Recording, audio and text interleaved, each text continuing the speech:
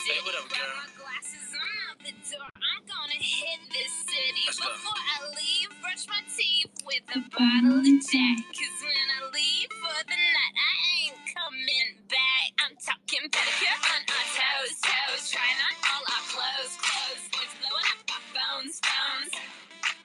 Drop top and playing our favorite CDs. Pulling up to the parties. Trying to get a little bit tipsy. Don't stop, make it pop, DJ blow my speakers up tonight. I'ma fight till we see the sunlight. Tick-tock on the clock, the party don't stop, no.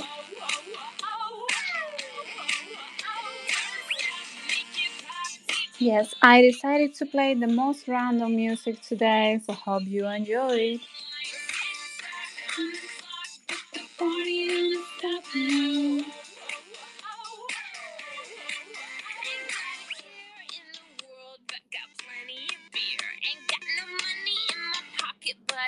Already here. And now the dudes are lining up, cause they hear we got swagger. But we kick them to the curb unless they look like Mick Jagger. I'm talking about everybody getting drunk, drunk. Boys try to touch my junk. Gonna smack them if he getting too drunk, drunk. Nah, we go till they kick us out. The police shut us down, down. Police shut us down, down. Police shut us down. Don't stop, make it pop. DJ blow my speakers up tonight. I'ma fight till we see the sunlight. And just like that, Joe join us into the stage. How are you, Joe? Well, I'm happy it's Friday, but got some bad news. I'm sure Tank and Lee over there and Wolfman probably feel my pain today. But I just watched Happy Gilmore last weekend, and the one of my favorite actors of all time died today. So I'm very I'm in mourning for the next couple of days. Yeah, I don't know who he is. No idea, obviously, but yeah, that hurts, dude. I was so in shock with. Oh gosh. Okay, give me 1 sec. 1 sec. I actually It's don't been a know what long that day. song was you were playing either, so I guess we're even. It's okay. I was like, why not Kesha from whatever? No, but I was so shocked with Matthew Perry died as well, because he was one of the character from Friends, which is my favorite series ever. So yes, I guess I can understand the pain. I don't know. I guess that's kind of the same thing. But yeah, no. Carl Weathers was an actor from like the 70s up until recent times. He was in a lot of TV shows, and he was in a lot of cool stuff. And in his old age, he actually looked very young. And I just saw him on a commercial the other day. I watched Happy Gilmore. I think last Saturday I watched Happy Gilmore, and I just never could believe how it looked like he was the same age now as when I was a kid. But anyway, he was like 70. I think he was like 75 or 77 years old. And I don't know. Very, very sad, very sad. The Rocky movies are my favorite movies of all time. So it's just he's the second one in the last year from the Rocky movies that died. But I guess maybe I'll call out of work on Monday. Make me feel better. Yeah, it's gonna be amazing when you explain at work why you're taking the day off. That's exactly right. It's like, no. I say, you know what? I'm feeling so bad about I get 4 this. bereavement days, so he's not an immediate family member, but I could use one, I think. But I just was watching Rocky clips before the space, so I can't even like sit down right now. I'm like amped up. So, but anyway, dude, you were really deep down with the feeling. You know, I have one of those friends who, and we could start right after this. I know people don't want to listen to this, but I have a friend who he always knows the news like immediately, and he always texts everyone news, and it's always bad news. And he texted me a couple months ago when Burt Young died. That's another actor from the Rocky movies. And he texted me last night that one of my favorite musicians got arrested. And then he texted me today that another one of my favorite actors died. I was like, damn, man, guy never texts me unless it's either bad news or if he wants to go to a bar. It's unbelievable.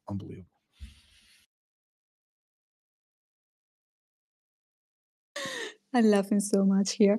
I'm trying to send the mic to the good fellas. Maybe he's rugging or he's Could on a be. place with a lot of noise. He was rugging last time too, I think, or he was in a busy place. But before we get him up here, I wanted to can I run through some crypto data, some NFT data that I'm reading off of Crypto Slam? It'll give people a chance to file in, then we could do introductions and then move into the fun stuff. I mean, absolutely. Is that cool? All right. So I'm looking at Crypto Slam. We're going to look at quick data, 24 hours, 7 days, 30 days. I like to look at it over a 30-day period. And Ethereum NFTs, it's the first time in a while they're actually have done more sales than the Bitcoin inscriptions. So Ethereum NFTs in the last 30 days, $350 million in sales, which is unbelievable. However, according to this website, it looks like they're estimating about 50% of its wash trading. so it says 49% wash trading. I don't know why it's profitable to wash trade on Ethereum. I guess it is, otherwise people would not do it. But yeah, Ethereum is number one, Bitcoin not too far behind number two. Bitcoin, I don't know if it's much harder to track wash trading on Bitcoin, but it has less than 1% in wash trading. And then Solana is number three.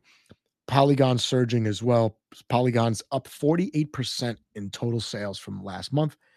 Avalanche, I don't know any NFT collections on Avalanche, but maybe it's worth taking a look at Avalanche for next week. Avalanche is number 5. They passed Immutable X, which was in the top 5 for as long as I could remember checking this site. So there we go. Ethereum number 1, Bitcoin 2, Solana 3, Polygon 4, Avalanche 5. And as we go down, Stargaze is 13, which is not bad. Stargaze cracked the top 15, I guess, a couple of months ago. And they got, bad kids are trading like crazy. So there's some tidbits of NFT data for you. Yes, actually, before we jump into the space, I was seeing one post from Stargaze. Let me see if I can bring it here. That he was, like Bad Kiss is rocking the sky. Right now we're on the, in English, ATH volume. Yes, ATH in Spanish.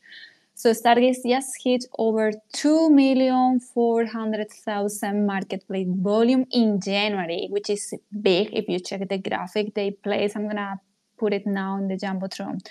So not bad at all, to be honest. Like really great, unexpected as well. I've been a bit disconnected, but I saw the movement and new people coming and buying bad keys as well.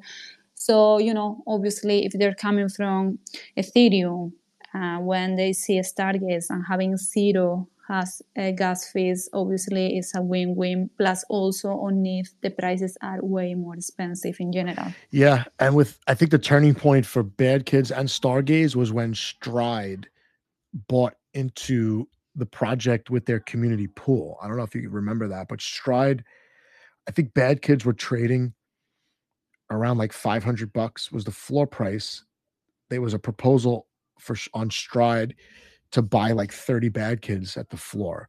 So, $15,000. And I think after that, the supply on the marketplace, it really dried up. There was the supply was just dwindling. There are so many wallets that minted these things and just never moved them. So there's a lot of supply missing. And I was like, wow, supply is like really dwindling. And since then, I think the floor price is like close to $4,000. It's not bad for a platform that's pretty much regularly minting like $5, $6, $7 NFTs, right? Oh, yes, absolutely. But you're right. Like now when I was preparing the spreadsheets for the free mint and I had to go through all the collection and all the wallets, there are a lot from the beginnings that they haven't been active at all. Like if they join Stargaze, then I guess Luna happened and then they disappear because they haven't been active again. I'm not talking about Discord or anything, just checking the wallets, right? So I don't know. I'm really hoping that now, with more people getting attention, we can have more people joining as well. Yep. I'm really curious to know, like, how is that Stride decided to buy Bad Kids? Like, from where that idea came? I don't know. That's an interesting question. Yeah. But I guess we'll never know. We'll probably never know. But what I do know is that the Bad Kids artist is based in New York City, and the Stride team is also based in New York City. So I'm sure they've run into each other because there's a pretty big Yes. meetup community in New York City for Polygon, Cosmos. Who else? Yeah, it's like those two communities are pretty big with their IRL events. So like any day of the week, I could go on and find something going on, and it's a lot of it's not really Bitcoin stuff, it's mostly DeFi stuff. So no, that makes sense completely. Well, we can start, I guess. oh I'm my still god, sending you the mic. I'm sorry, I just minted a pixel squid. A one-on-one. No, I got the least rare one, I think. I got how many's in the collection? 4,400. I got number 4,300 something. So I see, that is what I happened. used all my luck. You use your luck, exactly. You use all your luck already, and now, but they look pretty cool, to be honest. Pixel art's come a long way. It really has. Yes. So anyway, I didn't mean to interrupt. You can continue. No, I just wanted to say that let's start. I'm still having issues with bringing the good fellas here, but if you have information, let's gonna jump in with it. You know, my mind is melting hard. It's been a long day from space to space, so you know, bear with me. I'm just gonna say that. No problem at all. We'll try to get Goodfellas up here. In the meantime, I'm going to share their links. When he gets up here, he's going to talk to us. And I told him he can come anytime between 6 and 7. So maybe he's just he's not at his, in a quiet place right now. But we could talk about them in a little bit because I was with that project from the beginning. So I could speak to a little bit of it. But basically, the project is centered around ownership and making sure the artists get credit for the actual work. Right. So that's kind of what we'll talk about today. Yes, and if you can start talking about them as you have more experience, and maybe I can talk about. Yeah, you'll probably know. You'll part. know more than me about like the ownership stuff and the intellectual property. I know Signal is in the audience. He's another good person to talk to about it. Tank, I'm sure, as well. So this is what happened. Solana project art was awesome, absolutely awesome. One of my friends who was researching Solana project, he goes, "Hey, look at this. This project, they have connections to some movie studios. They're trying to do some stuff with, movies and stuff like that." I said, "Okay, cool. I like them." I bought a couple at the floor. I think it was a free mint, and they were trading for like, $15-20. So I bought a couple. And then I ended up buying like one of the top rarity ones. I guess I was feeling good one day and I bought like rank number like 20 out of like 10,000. So now I'm like involved in the project. I'm in the Discord. I'm DMing with the founders. And for whatever reason, I could never get the founder to come onto a space or even like have like a Zoom chat, anything like that, because I wanted to make content about Solana NFTs and I didn't know anything about them. Fast forward a couple of months, they completely rug, just disappear off the face of the earth. Everybody's stuck with these NFTs. People are dumping them on the open market and on Magic Eden. However, a couple of community members tried to save the art. They didn't want to save the project. They wanted to save the art. And first thing what they did was they realized that the art was stolen and that the original artist did not. I don't think the original artist got paid for the art, or the original artist was not getting the royalties like they were promised, something like that. So they petitioned Magic Eden to take the collection down completely after these community members, one of them in the audience now, obtained ownership over the art. And I don't know how they did that. I don't think that matters right now, but they got ownership over the art, petitioned Magic Eden to take down the collection because Magic Eden was basically profiting off of a rug pull that had stolen art. So they took it down. those NFTs are worthless, and I have a couple of them. They're really cool though. They jumpstart the project using, I think, the original artist and similar art, although it's a little bit different. And it became invite only. You get invited, you mint a Bitcoin inscription. That inscription you link to your Solana wallet, and then you have special privileges. Those special privileges include very cheap mints for the collection, and the collection is minting in. It's going to be a big collection, but they're minting like 100 or 200 at a time, and then they're pausing the mint, building up community, doing some other fun stuff, and then they'll open up the mint again, minting 100 or 200, something like that at a time. So I don't know if I lost you on any of that, but I think that's more or less what happened with this collection. It was called Art of Mob, not now it's called The Goodfellas.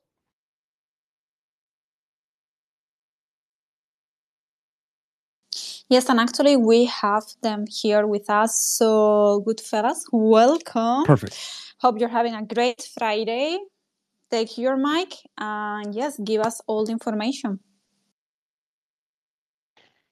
I don't know if you need me. Joe seems to be doing a pretty good job. Did I get everything? I'm just.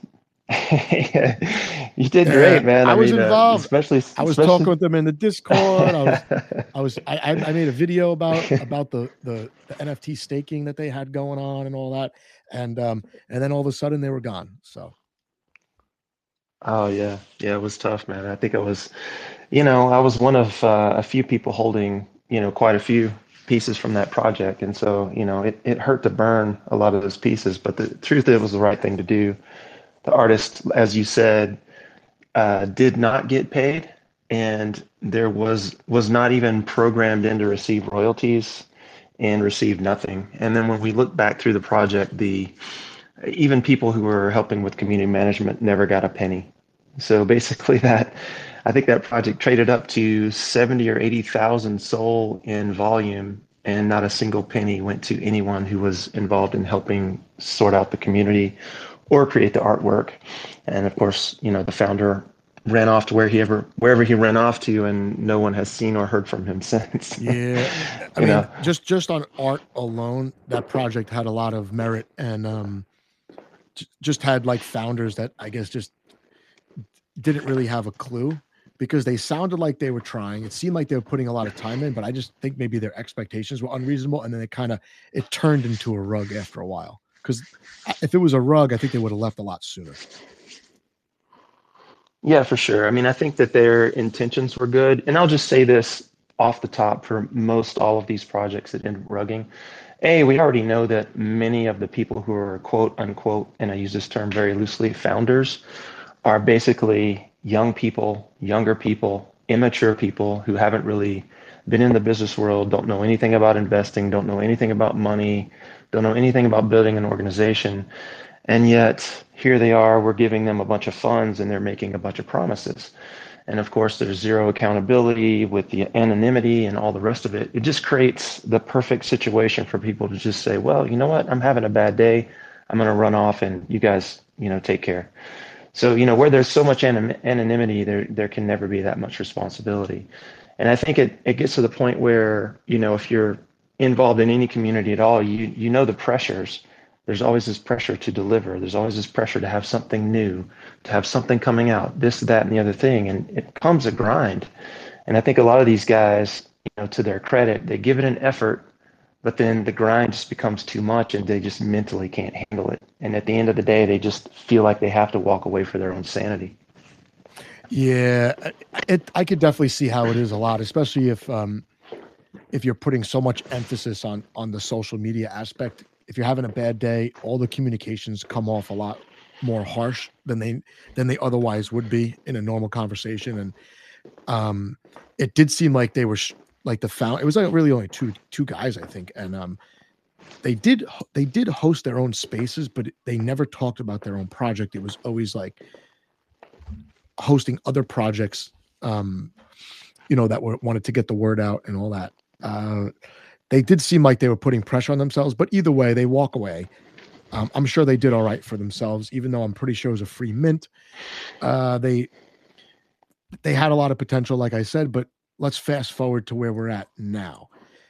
We have the inscriptions that are basically identifying like the hardcore original 100 or so community members who, number one, don't expect anything for free and are also want some respect for the artists and also longevity. And I think it's like symbolic that the inscriptions was the first step to getting the project off the ground. Yeah, that's true. That's correct. And I mean, it just comes down to psychology. I mean, I think we talked about this on one of your shows one time, but if you look at the marketplace, it's incredibly saturated and the amount of new ideas is almost nil. There's almost none. And so at the end of the day, if you really dive into a lot of the nuts and bolts of most quote unquote projects, what you find is that it's a variation of something someone else has already done. So in effect, every time we launch a new project on Solana or Ethereum or pick your favorite chain, 9 times out of 10, there's a mirror of it somewhere that looks very similar. And it's like opening up a coffee shop across the street from a coffee shop. You're just cannibalizing the users that would want to use that particular utility. And because we're so young in the adoption curve, I mean, basically the entire market is early adopters. We don't really have a general public that you can come in and differentiate from. So you have basically creators selling to early adopters, which is a very small population. And what I see is just the population runs from project to project to project, picking up free shit, picking up, whatever they can, what's in it for me, flipping it, going to the next thing. And then the only way to prevent that is to have someone who's actually invested. And so the way that we set this up was, hey, we're going to build slowly. We're going to build with a small group of people, a maximum of 100 bosses to start.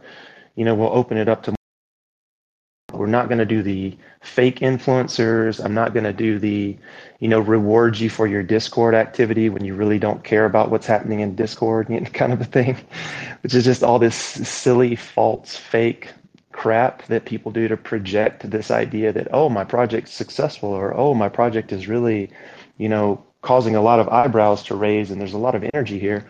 No, the truth is they're just incentivizing this behavior with free shit. And at the end of the day, that's going to bring in the type of people who only want what they want, and then they're going to move on to the next thing. Mm-hmm. So the gate coming into the project was an ordinal. Nice. And those are the bosses that he was talking about. So that's correct. Those bosses are on Bitcoin, but the plan is to have a big collection on Solana. How many NFTs for the? I know you had other like open edition mints, I think, going on, kind of like fun stuff for the bosses and for the people that got in early. What's the plan for like the main collection, which I think you said a 5,000 or 10,000 piece collection? Yeah, so the main collection, as you said, was originally a 10,000 piece collection, and we want to grow it to that. And what we did was we looked at the market and we said, okay, what are people doing? And what most people do, if they know they can't sell out 10,000, they drop the 5,555 or 4,444 or whatever tricky little number they like to do, right? And so we just said, well, that doesn't make any sense because, again, you're dumping a bunch of product on an already saturated market. So why don't we find a core group of people who actually give a shit that this thing is successful, and let's drop 100 at a time and make these people the whales of the project so that they can basically control the direction of the floor price and the direction of the open market. And so that's basically what we've done. So we've innovated this batch mint thing, which is, I understand why people don't do it, because it is a lot of extra work to mint 100 at a time and then have those pieces brought into a larger collection. But we sort of innovated this idea of a 100-piece batch mint, and inside each 100-piece batch, we have ranked pieces. So there's an underboss. Again, this is all Mafia themed. So there's an underboss, a consigliere, hitman. There's a one-of-one, and the larger quest with the collection is to build a family of 100 pieces. So if you own a boss, you get your underbosses, you mint all the rest of your 100 pieces, you basically have created a whole family of earners. And what those pieces do when you stake them is you earn AU, which is our token, in AU, you'll be able to token mint for NFTs in the future. So basically, you're buying into something that's actually going to pay you free NFTs for life. Got it. And how many have you minted so far in the batches? It was like 300 something? We minted 3 batches, and we dropped a batch as a gift for Christmas. So we've gone through 4 batches at present. All right, but I still have time to mint, right? Because I was not around for those mints. No, man, you're out. No. Yeah, of course. Of course. Yeah, I think what we're going to do for the bosses, one of the things that we sort of under promised and over delivered on is the like you said, if you're holding a boss, you're going to get a bunch of benefits. One of which is you get a copy of it on Solana in the collection, which cool. will maintain rarity, right? The other thing is you're going to get a boss with a face. So none of our pieces have faces. We're actually going to have a face for every boss. So those 2 pieces we owe you. And then what we're going to do outside of that is basically until we hit the 1,000-piece mark, we're going to let the bosses mint for 10 cents, probably from here until 1,000. And then when we hit 1,000, we're going to open it up to the public at that point. And so from there, so you have plenty of time to mint your promised 10. You'll be able to get those and then some. Cool. I just put my inscription into the thread of this space. If anyone wants to check out the art, it's pretty cool. It's really cool. Oh yeah, I see it. Yeah, Maria, you checked this out, right? Nice. This collection. Yes, and actually I'm putting it on the Jumbotron for everyone to see, so you can show off in front of all the audience. Yeah, and I'll drop my personal profile in here. It's Archer Opines. I'll just post it in here. If you look at the profile pic on that account, that's my favorite in the bunch, just to kind of give you an idea. But yeah, and then so you mentioned that, and you gave a good overview of basically how the project is structured, and we talked a little bit about IP rights and making sure that people get taken care of. And so what we've done is we've gone back in time, so to speak. We've traveled back and found these artists. We've had them sign legal documentation granting us IP rights to the artwork. And so now we own that exclusively. And as part of that agreement, we pay them forever for their royalties from here on out. And every single person that we work with, we try to create a similar deal. And over time, as we grow the population and continue to grow this little core group of exclusive collectors and entrepreneurs and artists, those are the types of people who are going to hold the stuff and make sure that it maintains value. So at the end of the day, everything we do, we want to make sure it's high quality. So again, the 100 at a time is harder for us to do. We have to do, every single time we do that, we have to create a one of one. We've got to create a bunch of individual unique pieces. We've also added traits, which is really kind of cool. When you mint this way, you can actually add to the look of your collection. So you're not locked into one collection. You don't have to do artwork, quote unquote, upgrades. You can add in traits, you can add in backgrounds, whatever you want to do to actually evolve your collection over time, which we thought was really a slick idea. And so to that end, as those pieces continually mint to our bosses, what we're also doing is we're acquiring other collections behind the scenes. So we also own the Ladies, which is another 10,000 piece collection we haven't even begun to mint yet. And just this week, I've gotten access to another 8,000 piece collection, which is a really slick piece, a really slick artwork collection from an artist out of Europe that was in the music space. And then I should have another collection coming on next week. So all of these pieces, our bosses are going to be able to basically mint for free just by token minting. And concurrently, because we're doing batch mints and none of this, throw everything at the market, we'll have batch mints that are token based, and we'll have batch mints that are like Solana based, so that people who aren't a part of the collection can come in, and people who don't feel like they got what they wanted for free can go in and mint something else if they want to keep going and build their families quicker. So there's really kind of a few things that we're doing, but it all centers around us owning the IP and then extending those rights to the end user. And so I'll just stop right there, and then if you guys have any questions, I'll answer them, and then I can talk a little bit about the exclusive collections that you were talking about. Yeah, for sure. I have questions about how the IP even works in the NFT space, because it's probably a whole lot of gray area, I would imagine. So I'm an artist. I mint a 10K generative collection. It sells out. Everybody's happy. There's no two pieces that look alike. One community member wants to take their NFT and make it the logo for their business. Another community member wants to take that NFT and make T-shirts, and someone else is using their NFT to, be the like painted on the side of a race car, right? For NASCAR. Who owns the art? Who's allowed or not allowed to do what? And is there anything the artist or the founder can do about it if a community member's using the artwork in a way that they don't want them to? Or is each NFT just like property and it can be leveraged in any way by the holder? Yeah, so I mean, a lot of this depends on the jurisdiction you're operating in, but in general, again, and I'm speaking very generally, when a creator, whether it's music, movies, NFTs, paintings, whatever, when a creator fixes something into a static format, then technically the creator at that point has copyrighted that work. Okay. And so unless and until those rights are conveyed to a third party, then you don't own anything.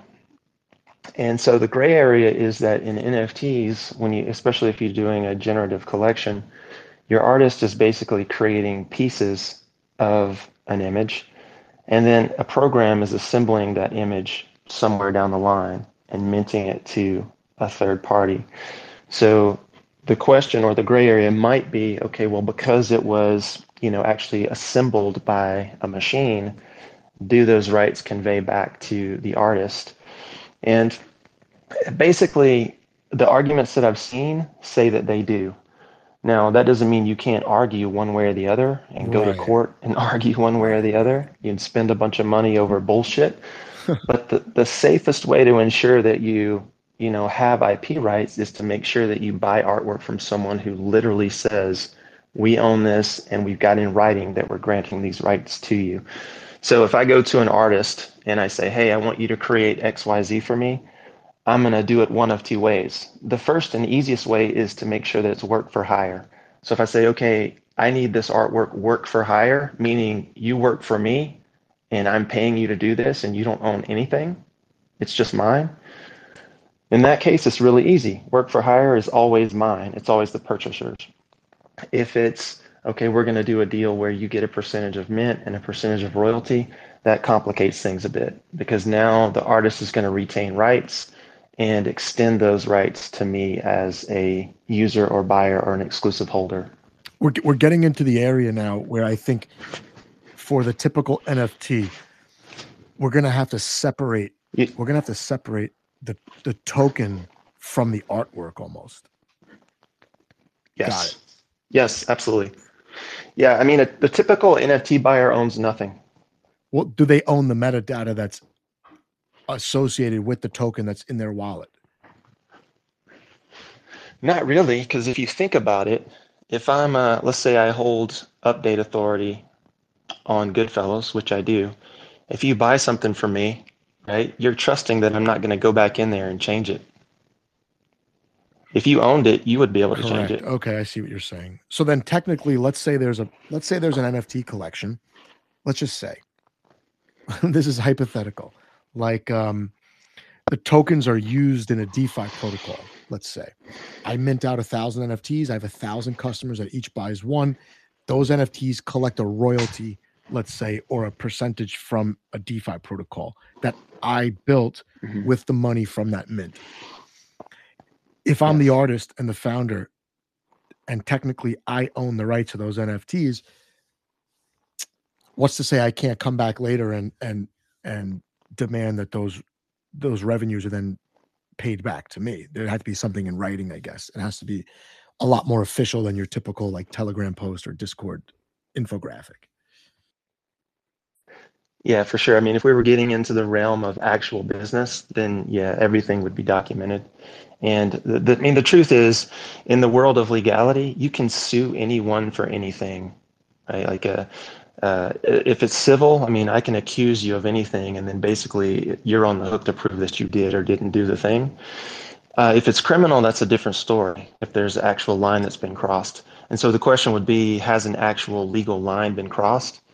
And if the answer is yes, then you could have a criminal case. But if the answer is no, you can sue anyone for anything in civil court. So, I mean, the best way to go is to always make sure that you have some documentation that at least shows intent, like I intend for this person to hold this thing and earn with this thing or whatever. Right, but the problem is no one does that because in a lot of jurisdictions that would get some unwanted attention, right? Well, I mean, it's all going to get unwanted attention eventually, so it just comes down to what future are we planning Right, for. right. See, I happen to think that the collections will be fine. I think the marketplaces are going to be where the regulations hit the hardest, and then there'll probably be a massive shakeout. I don't think they're going to go after individual artists and founders unless the collections are just like Bored Ape, level or something like that. But the marketplaces, do they have any responsibility or liability with respect to IP ownership rights? Yeah, they do. They definitely do. And I mean, the fact that, I mean, you mentioned this at the top of the show. When I was able to take our documentation to Magic Eden and say, hey, you know what, you're making money on shit that you don't own, and I want you to take it down. And we went back and forth for about a month, and then they finally said, okay, we understand and we're going to pull it. So they pulled the old artwork and can't be listed on their platform, right? So they understand and they see that there's a problem there. And probably if they wanted to, they could have just kept doing whatever they wanted to do and just dared me to sue them, right? But they just said, okay, well, this is the right thing to do. And, to their credit, I really didn't expect them to do that. And, I screenshotted that whole conversation just so I could have it for posterity's sake because I didn't really think that it was going Yeah, to I'm happen. surprised actually. We had a little Well, I think celebration. they're based in Yeah. the U.S., so they probably are less likely to even want to be threatened with a lawsuit, right? They're just like, you know what? What do we're not gaining millions from this collection. We don't know what kind of tweet will go viral or what kind of bad PR. Businesses in general are very Yeah. skittish in the United States. They're afraid of like one bad Google review, never mind like a lawsuit.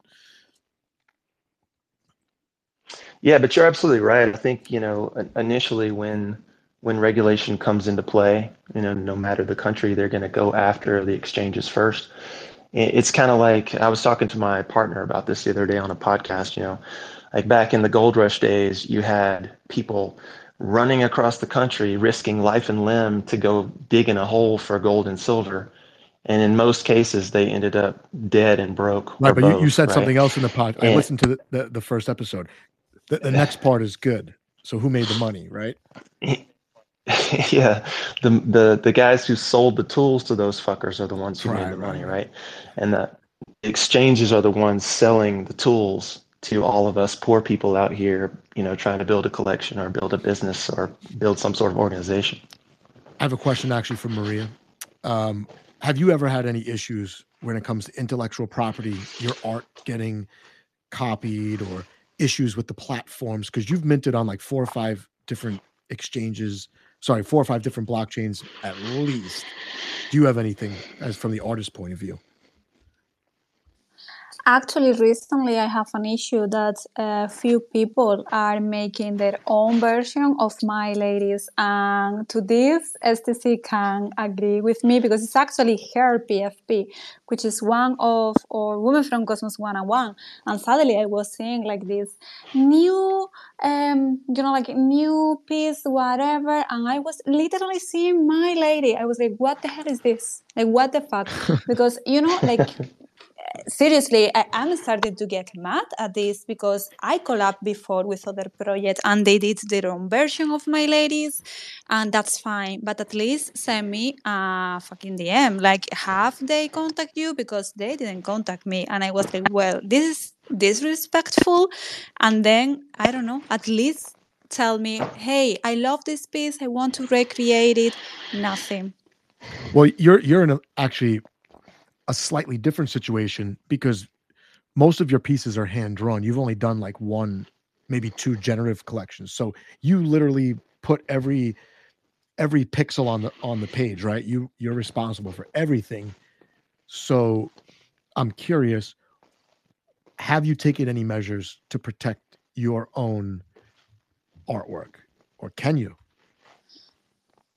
Actually, I don't, and I really would love to learn more about it because it's what that I was gonna say that Feras. Oh my god, I'm obsessed with that project. It's what the good Feras said. Like at the end, in the future, it's gonna happen, and I'm seeing it already. Right? Like I'm not gonna go behind people, sending them to the court because I'm from Spain and there you do nothing. Like, I mean, I'm still waiting for go to the court because one guy tried to break the door of my car and it's been already for years. So I expect nothing about that.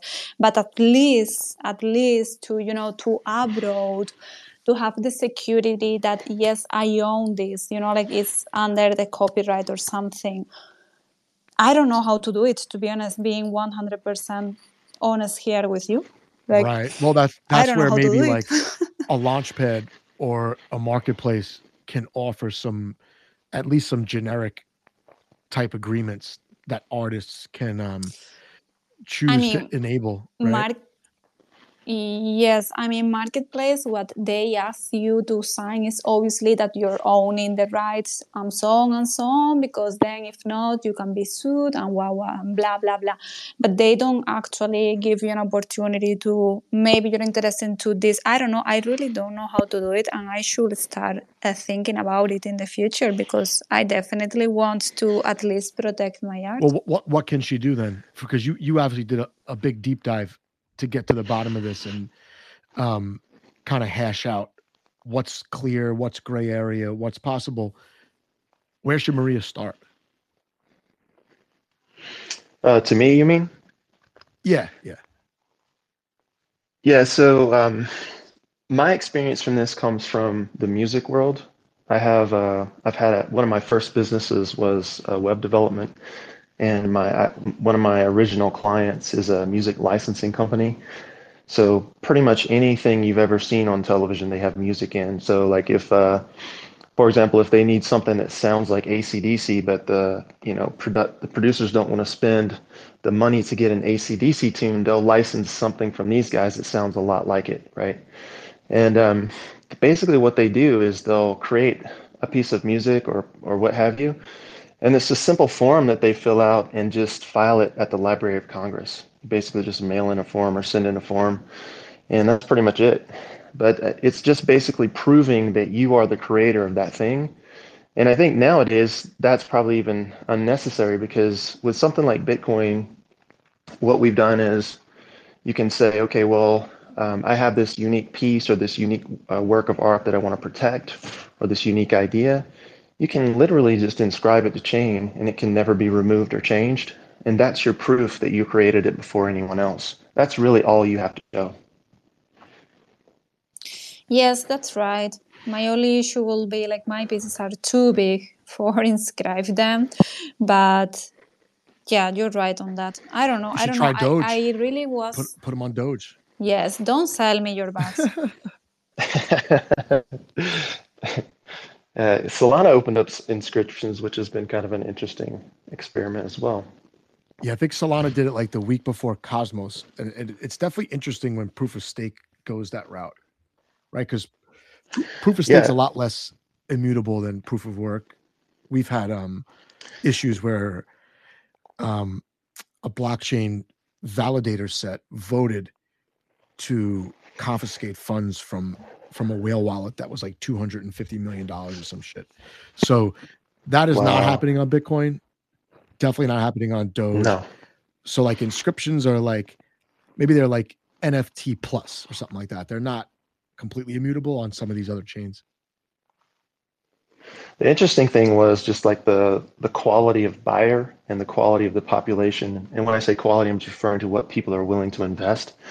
So for example, I think Bitcoin hit something like 55 million inscriptions this week. I think last time I looked, we started inscribing Goodfellows when they were at 21 million. Solana is still sub 100,000, and they've been live now for a few weeks. And I think the reason for that is because when you mint a Solana NFT, it costs you, a few pennies. But if you inscribe a Solana NFT, you're gonna spend 30, 40, $50 depending on the size of the file. So like when those inscriptions hit, like I've done this on Bitcoin already, but I went ahead and took all of our branding IP and I inscribed it to Solana just for shits and giggles, so I'd have some experience with it. And it cost me like $500 or $600 to do 512 by 512 size images that were very small. And I think I did 12 images, and it was close to $600. So I mean, at the end of the day, Solana is telling you who they are because they've stuck, I think, at 96 or 97,000, and they've been there now for this entire last week. Yeah, it's different when, I mean, pretty much the way I look at inscriptions and BRC20s, this is Bitcoin's way of getting around the fact that they don't have smart contracts. So for like a smart contract platform to do inscriptions, it's going to be like a clunkier way of just doing normal DeFi native tokens and exchange assets. So I don't think they'll do great in proof of stake, especially on Solana, which I consider more to be like a DeFi chain because the gas fees are so low. But Cosmos doesn't have any smart contracts. There's almost no purpose to the blockchain other than it's secure and it can lend security to other chains basically for a fee. And that's what it does. So inscriptions on Cosmos is interesting because it gives it some differentiating, component compared to the rest of the ecosystem.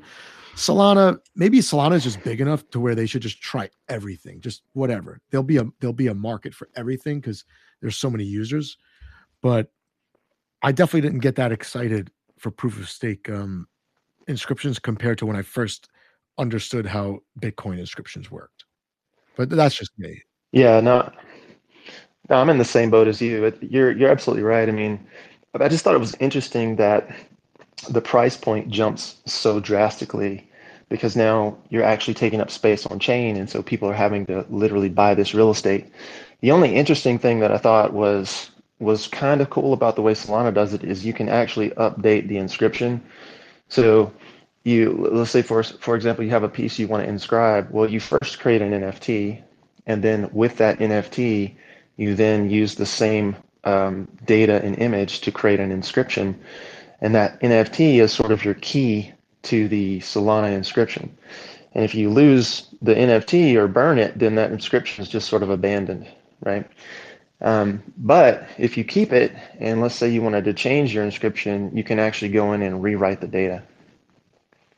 Yeah, that is interesting. And I know Solana just rolled out a very, I would say, comprehensive appeal to real world business, real world use case, and all that with their token extensions. Was this made possible because of the token extensions? Or is it a separate protocol? The inscription piece, you mean? Yeah. I'm not super sure if those are related. I think from what I gathered, there's like this one lonely coder probably sitting in his mom's basement, writing angry letters to the government beside his bare bulb, on a lamp. And he just basically got enough people behind him at Metaplex to say, hey, I need some help. I want to do this thing. And the next thing I know, this one guy who somehow induced these other coders at Metaplex to join in the fray, and they came together and Metaplex launched this thing. But I'm not sure if it's related to what you're talking about. Got it. Yeah, I plan to go through the token extensions on my live stream on Monday because I thought they made a really good case to become like the blockchain where businesses would deploy, or where traditional investors with a little bit of tech know-how could get involved in some more intricate features, whether it be privacy or whatever the different token standards are going to allow them to do. plus with the low fees, super high volume trading blockchain would be pretty much like where I see Solana in a year or two compared to others. Like in Cosmos, we have Injective that's kind of like that, super high volume, even microtransactions and all that. I think then there's another one called Say, but I think they're all trying to match or trying to attract the same clientele as Solana, but I don't think I think Solana to me just looks more like a business, and it looks bit more attractive to other businesses. So I was just curious. Yeah, I agree with you. I think Solana has probably some of the best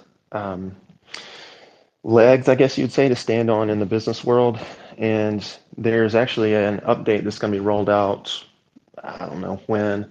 It's called Fire Dancer, and it basically is going to more than double the speed of the blockchain.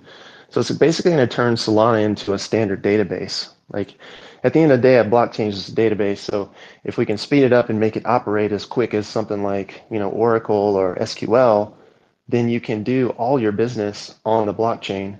Not sure if that's of benefit to many businesses, but when you start throwing in the mobile, like, they've got the Saga phone, they're about to release the second version of that. And with the speed increases and with everything going mobile, I mean, I think Solana stands to eat up a lot of chains for sure. Yeah. I think you're right. And I always thought of blockchains as databases as well. I feel like if you look hard enough at a spreadsheet, each page of the workbook is kind of like a block, and then every cell is a transaction with all that data. The problem is most blockchains, all those cells are empty. there's like no transactions on a lot of blockchains other than wash trading or taking rewards from inflation and stuff like that. But yeah, I mean, Solana's in a good place. Do you have a bead on the rest of the NFT scene, or are you more concerned internally with the way Goodfellas is going? Like, are there worthwhile partnerships? Do you see a trend emerging or anything like Can that? you just repeat that last like 30 seconds? You cut out for some reason. I couldn't hear anything you said. Oh yeah, sure. I was asking if you have like a bead on the rest of the Solana NFT landscape, or if you're just mostly internally focused with Goodfellas. Just curious if there are any trends that people should look out for, anything interesting over there that maybe if you're not in the Solana ecosystem regularly, you would find interesting enough to go over and check out. Yeah, I mean, I think from, at the highest level, on Solana, you have so many different options. There's a ton of different creators, and then you have the DeFi landscape. You've got the application side of things. I mean, there's 1,000 different things that you can get involved in.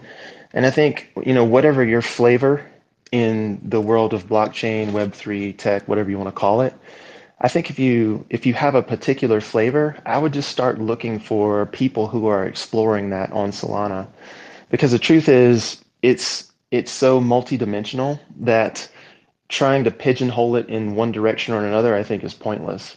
I think at the end of the day, it's going to spider web into many, many different things. I think NFTs will probably be the least of it at the end of the day, until we reach tokenization. So where I see, you asked about NFTs, I think where the NFTs going is I see 99% of them go to zero. And I see that basically is in front of the wave, not pandering to the free shit brigade, give P rights. You look at somebody like OK Bears, for example. Okay, Solana Blue Chip. Well, they have huge brand partnerships, and they have their product in multiple retail stores, like high-end retailers around the world, and they're trading for, I don't know, 13 or 14 or 15 Sol. While you've got other projects that are trading for 6 or 8 or 10 times that really don't have a snowball's chance in hell of success. And so Yeah. I think what we're going to see is we're going to see the market ultimately mature and seek value. So like today, for example, if I'm looking at like someone I would like to own on Solana, I'm looking at Catalina Whale Mixer, right? And these guys have partnered with Def Jam Records, and they're putting out music. Okay, so Def Jam actually tweeted them today, and I look at their price, and they're trading for 3 or 4 Sol, right?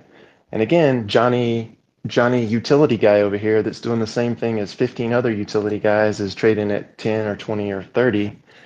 That's going to zero, and Mm-hmm. something with a strong brand partnership that's backed by a business is going to survive. So what I see is I'm buying businesses, not ideas and beliefs, which is what most people are buying. I think most of the meme tokens, almost all of them go to zero. Almost all NFT projects go to zero, and I'm looking for actual businesses. So I own OK Bears, I own Catalina Whale Mixers, I bought a shit ton of Goodfellas ordinals, and I'll be putting a lot of my money and time into that, obviously. And any other business that I run across, Droid is another good one. These guys do a lot of like private investment, and they do great. So I'm looking for businesses, not belief systems, really.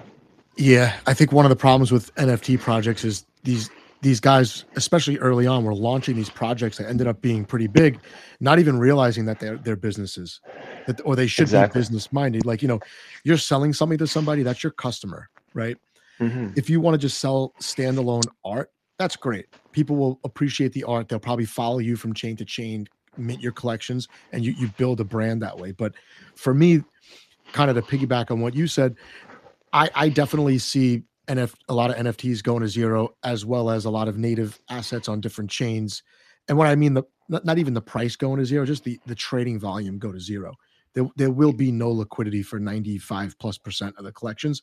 I think the only way to have value as an NFT collection long term is number one, either you have historical value, like punks or something like that.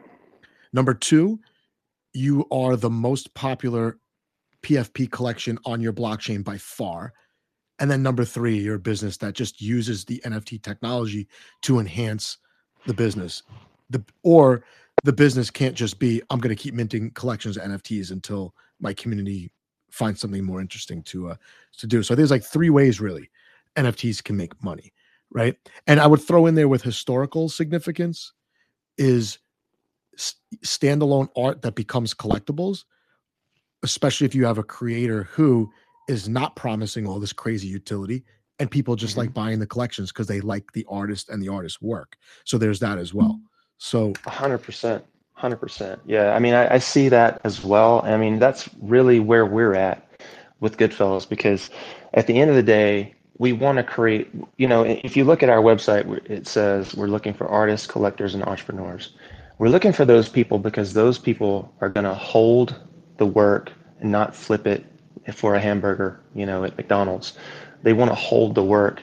And why am I holding the work? Well, if I look at every collectibles market from here back through history, take the most recent ones like baseball cards or comic books or, muscle cars, depending on your price level, wherever you want to play in that game.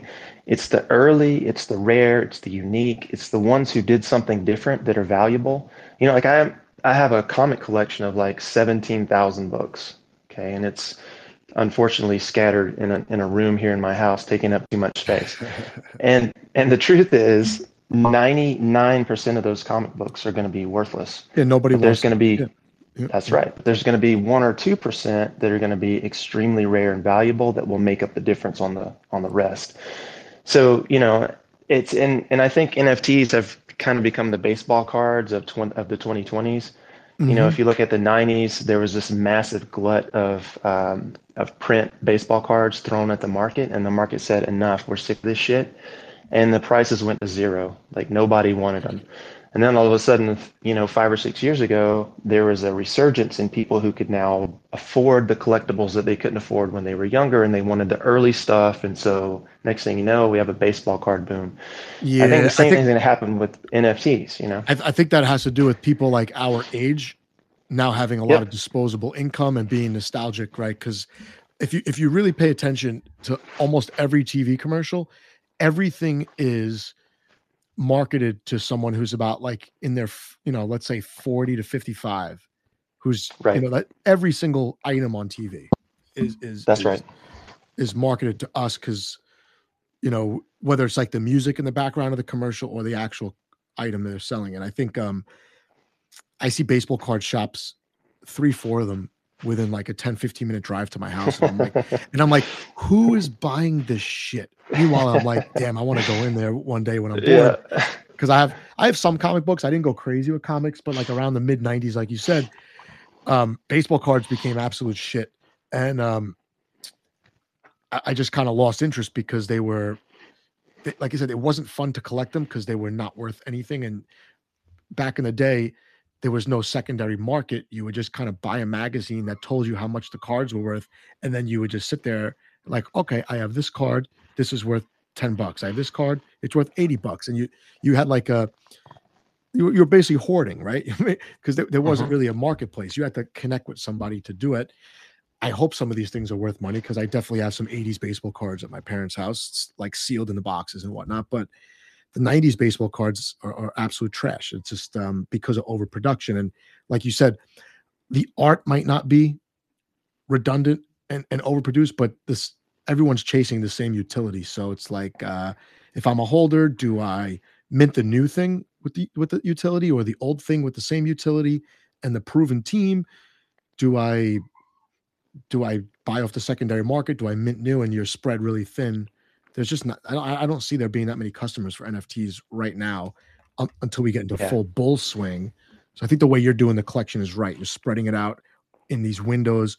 It's manageable for people, and taking care of the people who in the beginning of the project didn't come there just because they wanted something for free. They came there for the actual, the long road ahead, which was having a resurgence of this rug pull, right? Yeah, for sure. I mean, I think you might have touched on this before. I've watched a few of your videos. I know you talk a little bit about market trends from time to time. Yeah. But the truth is, like, if you want to do well financially in any market, then you have to be ahead of where the masses are, not behind them.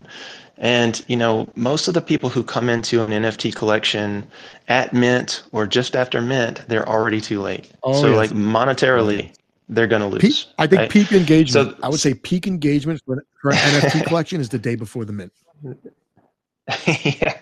yeah. I mean, it's funny. Like today, for example, I was just going through all the rugs that I've got on Discord, and I stumbled across Ubik, which I had a lot of faith in, and of course, they let me down. But they turned this one channel into an alpha calls channel, and there was a whitelist for, what's it called, Vector or something like that. And I'm like, okay, well, I'll take a look at this thing and see what it is. And I haven't bought any Solana NFTs other than Goodfellows for basically a year. So I went in there, I looked at it. It's doing good. It's trading. I'm like, okay, I mint this for 50 cents, 50 Sol cents. I sell it for 400, right? So I minted it half a Sol, sold it for 4 Sol, literally 3 seconds. I didn't even like go to Magic Eden to sell it. I just sold it straight out of Phantom Wallet for whatever the offer was, right? Whatever the default offer was, right? So I can see why people do that. Like they want to flip, they want to pick up some money, this sort of thing. But at the end of the day, like what is the highest and best use case for blockchain? It's not this. No. Right? It's tracking, it's royalties, it's licensing, right? It's basically provenance, if you will, if you're into the artwork world. And so what we want to get in front of is the wave into quality and the wave into doing things right. And so, if we're doing a small run, we want to number the run. We're not just going to do a bunch of computer generated digital prints. Like, doesn't make any sense. It doesn't mirror real world, doesn't create any uniqueness. And what I see is a lot of people just taking shortcuts so they can pick up a few bucks. And of course, that is never going to be sustainable. So if we go all the way back to first principles, and just look at what is highest and best, it's trackability, it's licensing, it's royalties, it's provenance. Anything on top of that is just a bonus. Yeah, I agree. When I first started doing my YouTube channel, a friend and I were like, why don't we try to come up with a system of metrics to actually value NFTs? Because the hype is always temporary. I think that leading up to a mint, the hype peaks. And then when the mint happens, it becomes predatory with the flipping. So we tried to come up with categories. And in the end, I realized people kind of these good projects kind of accidentally hit these categories. They all started as hype, right? They all started. Mm-hmm. So it's like people want that, but it's still long term. It's not sustainable. Yes, once in a while, I'll buy an NFT just because on site I like it. Almost like if you're walking through a casino, you put $5 in one pull of a slot machine. That's kind of the thrill that you get. But in the end, people are going to look back in their wallets like, wow, I got 550 NFTs. These 6 are cool. These other 500 whatever are absolutely nothing. What was I thinking? Or what was somebody else thinking even making this? I wonder where this guy is now after selling this collection out and disappearing, right? So I don't know. I think you're right. I think you have to use the NFT itself to complement something, but use the blockchain for what it's good for. And I think the idea is to be around for a long time. Anybody can pay for some shills and hype something up at the right time and, make 50K in a single day of minting and then disappear. It's not, you're going to just turn away customers at the end. 100%, man.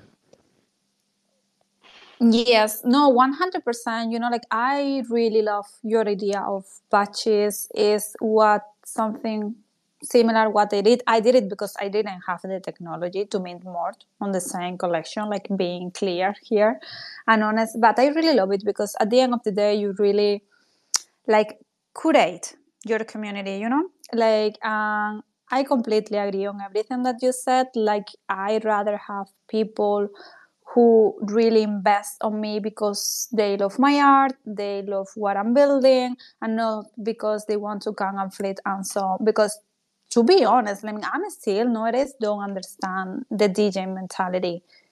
Most probably because I'm not one, but I'm seeing people flipping NFTs from $1 and I still don't understand it. Like why? Like it is worth your time? Because definitely it's not worth my time. So yeah, I completely agree on that. I think that at the end of the day, also when you want to invest in something with quality, obviously you're not gonna give it for free for everyone to trying to jump in, right? So yeah, really interesting. I've been loving the conversation. I was eating in the background in the meantime, so really great.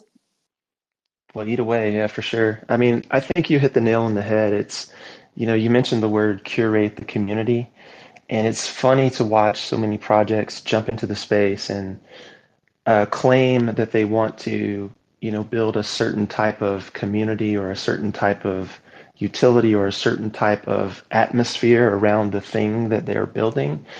But then their pitch to everyone is, oh, everyone, it's all free. Everyone come in, everyone. And it's just like coming from the marketing world, like if you understand marketing at all, marketing to everyone is marketing to no one. And you saw this, I don't know if you guys follow the DeGod saga at all, but they started on Solana and then moved to ETH. And Frank did all these posts, I think it was late last year, where he was talking about trying to elevate the brand, how we're not looking for everybody, we're just looking for 10,000 cool people across the globe. NFTs are luxury items, blah, blah, blah. And he was going this luxury route.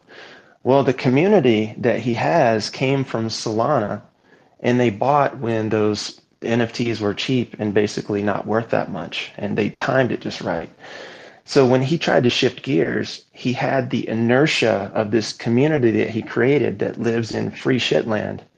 And they don't want that. And so they rebelled. And there was this big hullabaloo last year with DeGods, they're not what they used to be, blah, blah, blah. They should go back to Solana, blah, blah, blah. And Frank took a lot of heat for that. But he was absolutely right. And he's trying to do now what I'm sure if he had the project to do over again, he would have done to begin with, which is gate who comes in the door. And I think too many times we get caught up in this idea of, oh, I've got to have 20,000 people in my Discord. Well, why? Like, you don't need 20,000. You need like 3 committed people. That's really all you need to get it started. And if what you're doing is good, they'll tell other people and they'll tell other people and they'll tell other people. So for me personally, like when I look at a lot of communities, I see the communities as more of a liability than an asset. Because if they're pigeonholing you as a founder in the direction that you want to go, and they're rebelling and they're flooring their stuff because they're pissed off, I mean, you're never going to get anywhere, and you're locked into that. So curation, that word that you mentioned, is super, super key. And that's one of the things that, in the face of a lot of negativity, honestly, like we lost a founder, we've lost a bunch of people over the fact that we won't sacrifice that value system where we're not just going to do free shit and hire influencers to bring people into Discord. And honestly, I don't care if there's 2 people in Discord or 2,000 people in Discord, so long as who's there is on the team. 100%. And it's funny that you mentioned that, because I realize, and I don't understand neither, like why people are so obsessed with Discord.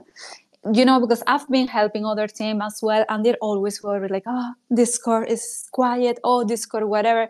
My Discord has been like pretty quiet all the time until we expand to Polygon. And let me tell you, I prefer my Discord quiet, that I can check everything, that jumping into the server, I'm not knowing with who I'm talking. Like I'd rather know actually well who is talking to me, who is typing to me every day, than having 100 new people. In fact, recently this week, I think it was, I don't remember, because seriously, I don't know in which day I'm living anymore.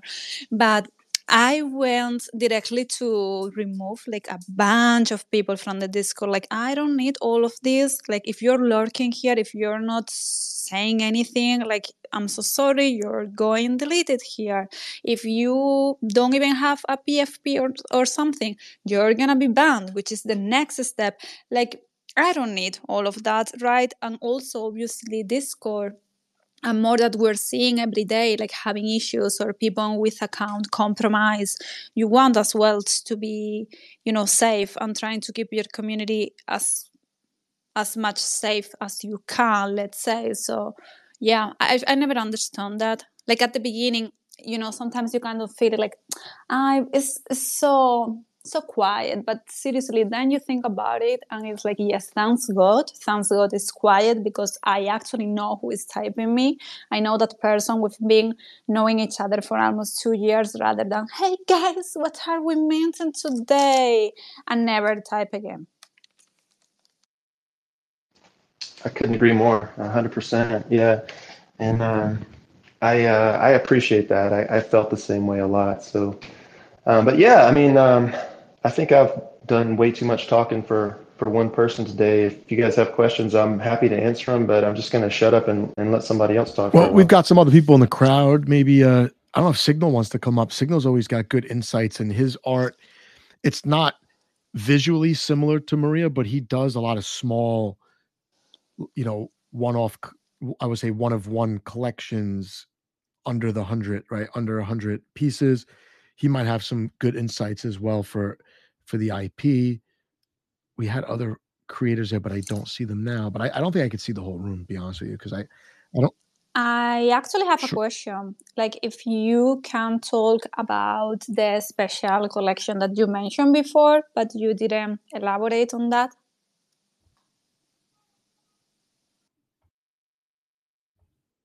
Did I explain I myself? think he went back to listen. Oh no, yeah. sorry, he's coming up as a listener. I'll shut up.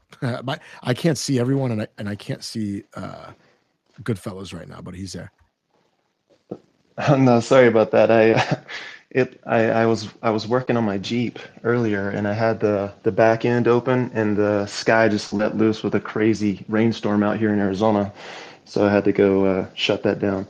But yeah, so the special collections, which you're going to be a part of in the near future. What we did was we looked at the marketplace and we saw, the need for IP rights, highest and best use for blockchain, royalties, licensing, provenance, that sort of thing. And we said, okay, well, the best way to do that is to create high quality pieces of artwork that people would be happy to own. So we don't just have to be a PFP collection who's, building this licensing business in the background. We can actually create cool little works that are kind of related to what our pieces already look like, or either bring in artists from the outside and have them do things for us. And when we looked at the editions landscape or the print landscape, what we saw was, okay, let's artist X creates piece Y, and then they launch it on, whatever platform they want to launch it on. And the way that it works is it's like, okay, well, I'm just going to mint as many as I possibly can, as quickly as I can, or either I'm going to mint a certain number and I'm going to call it good. But in all those cases, what's happening is there's a computer program that's just duplicating the artwork. It's not, the artist didn't actually touch, 50 prints or 20 prints or whatever. They just uploaded one image one time, and they're like, okay, well, that's good enough for me. The computer will handle the rest of it, and it'll spit out a bunch of copies and give them individual, IDs on the blockchain. And I'm looking at that, I'm like, well, that's kind of low-class bullshit, because at the end of the day, if I'm into an artist and I met that artist at a gallery or an exhibition, and they were signing prints or giving away prints or selling prints, well, those prints would be numbered, A, and maybe they're even signed, B. So why don't we mimic that in the real world so that we actually create uniqueness on every single print? So we created a gallery called the 21s Gallery, and we're using 21 just as a nod to Bitcoin for 21 million, halving cycle, 210,000 blocks, blah, blah, blah. And so the 21s are basically 21 prints of an original piece that's not in the collection, but that's unique and sort of bears a resemblance to the collection. And the way that we did it was we created it from a generative standpoint. So every single piece is numbered like 1 of 21, 2 of 21, 3 of 21, actually on the digital work itself. So if you look at the top right-hand corner in these particular ones, there's a light or small numbering system that goes with every single digital copy, and it makes every single print unique. And then again, coming back to human psychology, there are people who want all the 7s, and there are people who want all the 3s, and there are people who want all the number 1s, and it's really cool to see that when you just take the extra time to do it really high quality and do something well and think it fucking through, that people will take an interest.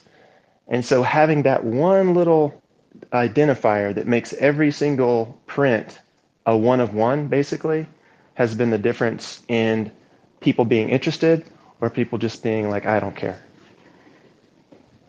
No, I love it. And you know what is the funny part of all of this? Like, you don't know how many times my partner have told me about doing numbers, like obviously number them with editions, like, but you don't understand because, like, he's really huge into video games and also like collecting cards and all of that. And obviously there is a collector bonus there. Obviously you want to have, like, just like you said, like you want to have all the numbers, or you want to have rather one before having 7, for example, or something like that. And he's been talking about this like seriously for 2 years, and I'm here still haven't done it, which is fun enough. Now he's looking at me with these eyes, like side eyes, killing me.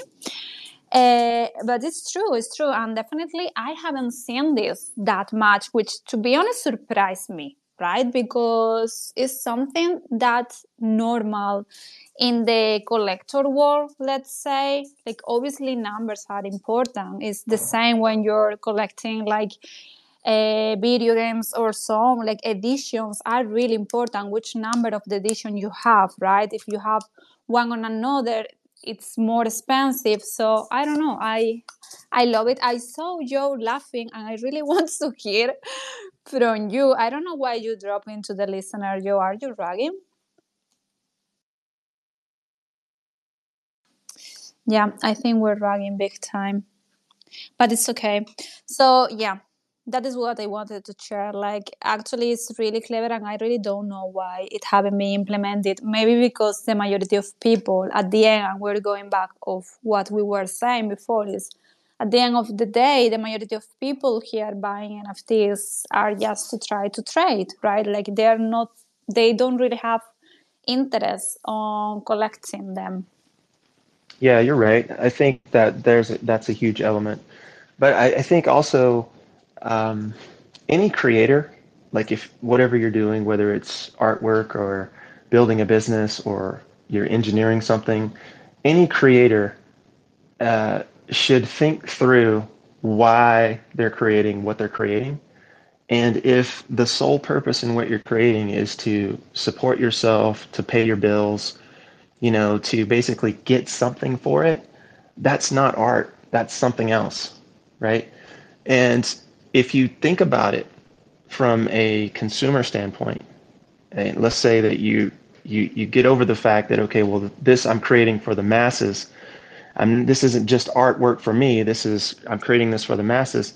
Okay, well, now the mindset should shift away from, okay, what's good for me to what's good for the holder.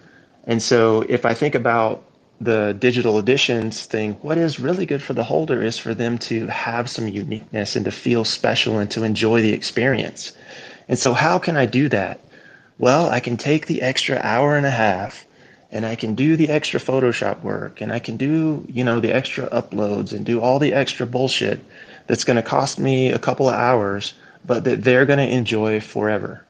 And if you think of it from that standpoint, like the art in that for me is creating an experience for someone else. So I'm doing that for me because I enjoy that and I hope other people would benefit from it. I'm not just doing that so that someone will, buy this piece.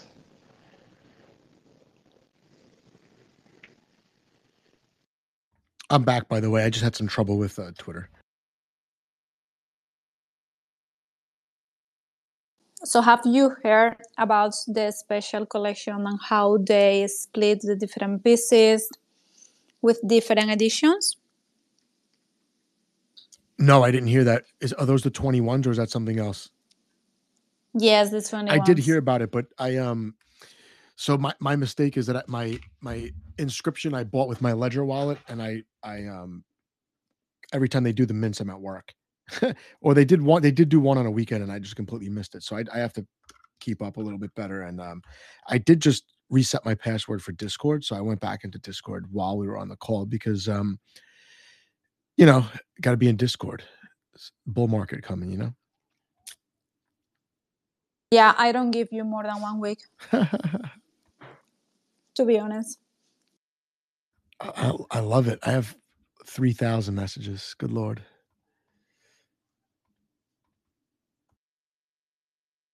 Well, we have here, sorry, I'm eating in the background Okay. because it's really late here. We have here Baris and goodies. I mean, this couldn't be a happy hour without some snacks, right? It's not only going to be drink and drink. Who we have behind the account? Like Scooby, Reggie? That'd be me, Scooby, today. How's it going? It's a tough day today, Pretty good. Scooby. Carl Weathers has left us. Yeah, it's been a long week for me. Just getting home just recently. So, yeah, no, I just been listening to the conversation, and I completely agree with good Goodfellas there. Um, one of the reasons why I created this collection with Reggie is because some of the stuff that we minted, we just weren't really happy with. And, you know, I've always been a collector, of Pokemon cards. I said it many times on these spaces. So I would kind of relate NFTs to Pokemon cards because I like collecting them. And so, I would mint stuff. And, I just really wasn't happy with it. You mint some of these collections and they got like 5 traits and they all look the same and you blew like $40 on them, you know? So that was one of the reasons why we created this project. I wanted to create something that I myself wanted to own. So, we spent, I don't know, can't think of it now, but it was like an absurd amount of time just creating hundreds of traits. And then, we redesigned it 3 times, redid all the traits again. And then we decided to animate it and, just to make something that we're proud of, that we ourselves love. Because, every time you mint something, sometimes you don't mint just one, you'll mint like 5 or 6, depending on the price. And when you mint all of them, they all look the same. And you're just like, what the heck? So, so we just concentrate on variety and just making them cool and, animating everything, the backgrounds, a lot of these times the backgrounds are just so plain and we just put so much work into it, and you know, they're just really cool, and you know, heck, we spent a huge chunk of our you know, life just making them, and you know, we like the mints to be fair as possible. You know, our second collection with the dragons, we just gave those away because heck, you know, I love them, and you know, just wanted to share it. You know what I think? And then I'm gonna pass the mic to the good fellas because I know you have your hand ups. I believe, Scooby, and maybe we can agree on this. I believe that we maleducated. This is not English at all. Help, please.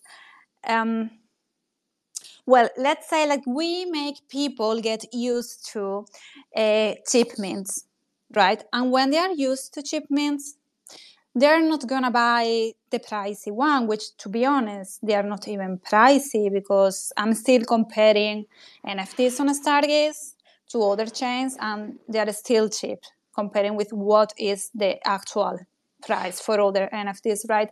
And I think we did that mistake. And now it's really complicated to go back. I know that I started with Women from Cosmos, and actually I should have kept going doing the same because I started with my idea, like, no, it's one-on-one. No, this is my price because I put all of these hours behind. But I think like when trying to make everyone happy, let's say, and open the doors to everyone, you kind of like dilute. I'm starting to invent English big time here. You kind of reduce the value. I don't know. Like now I feel it's more complicated to make people to pay for bigger prices than before when they're coming from a bunch of free mints, a bunch of $5 mint, and also all the crazy expectation of I'm paying $5. Please give me the Lambo. I hope I explained myself. I'm so sorry. Like seriously, my English is leaving me today. No, I got the idea. I really think it has a lot to do with the market. Um, you know, like Stargaze, it went from like, what was it, like, I don't know, 68 cents to like under a penny. So, you know, when cases like that happen, I do feel like, you know, in the bear markets, unfortunately, that's what maybe you have to do to maintain interest because, you know, it's hard as a creator to just maintain interest in things. You know, it's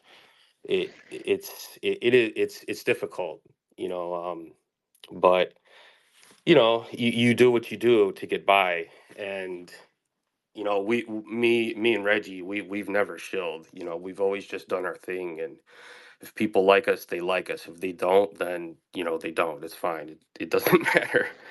But you know, we love what we do, and you know, we just move at our own pace and do our own thing, and you know, we don't typically, you know, go into all the spaces and like, you know, shill ourselves. It's extremely rare. You know, you know, we don't really make a lot of appearances on spaces. So, but I do come to your guys's. So, you know, I like You talking to know, you every guys. space you've been on it are ones where we at least mention Bitcoin inscriptions. Those are you. Every single one we've done, you've been here. Yeah, I still can't believe I got so early into inscriptions. Like, you know, I got like the Pixel Peppy drops. That alone, man, it's just all the airdrops I've gotten just from being that early. It's so ridiculous. Like those runes that I mentioned, like I don't know, like a week ago, those are like $3,700 now. Which ones are those? The rooms that we didn't go to. Oh, you're talking about the Just so you frogs? know. Yeah. You know what? No, the rooms. The runes airdrop that happened like maybe a Yeah, week I and a checked. I didn't get that crap. 2 weeks ago. Yeah. Yep. We're the loser, Joe. Well, I guess. I guess we I are. mean, let's look on the bright side. We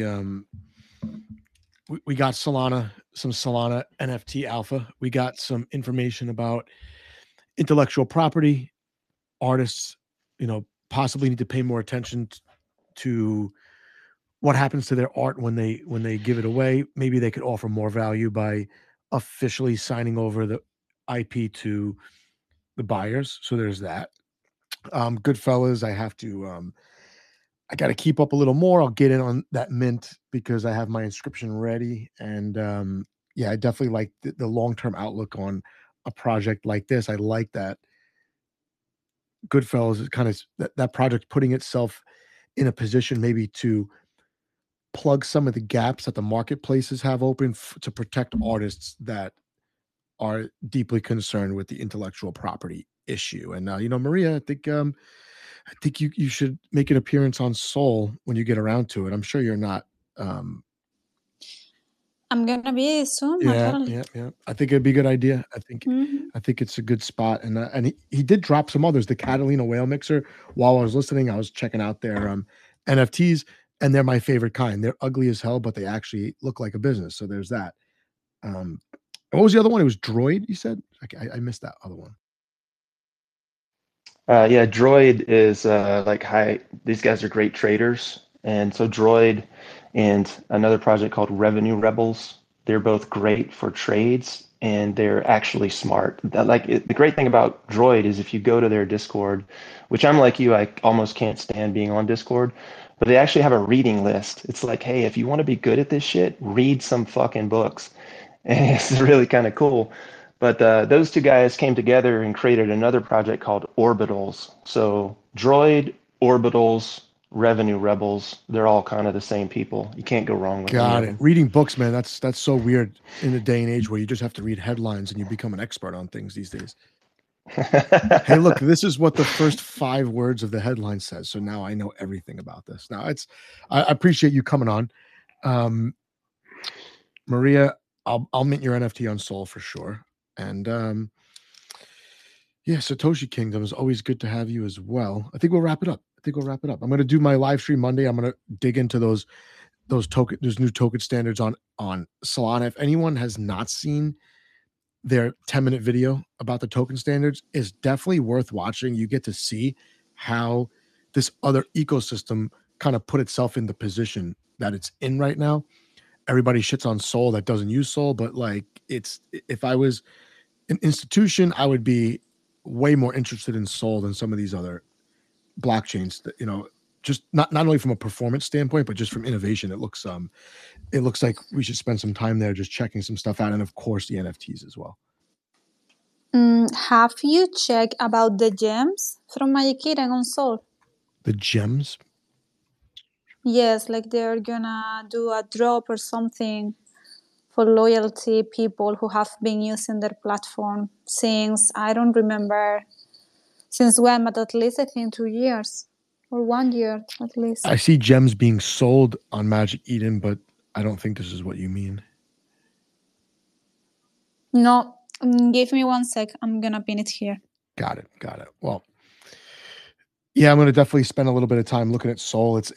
Now's not the time to turn a blind eye to any ecosystem. If you have time, I think the best strategy is to branch out, see what else is out there. I looked a little bit at Phantom like a couple months back. I looked at Doge inscriptions. I never bought Doge in my life until like a month ago, just to get in on some of those inscriptions. I think it's to your advantage to learn more about other ecosystems, also share more information about other ecosystems, makes people kind of more well-rounded. And I think it will kind of raise the standards across the board for like what the end user ultimately is looking for, to where they're going to park their money, what they're going to actually invest in. So Okay, so actually I say gems, but they are diamonds. Obviously, I mean, today I'm not saying anything right, but okay, you get me. Diamonds as well, they launched their own wallets. I don't know if you hear about it, but it will be pretty cool if you cover as well. So maybe you can get more people from there. I'll look at it. Yeah. Good fellas. Go ahead.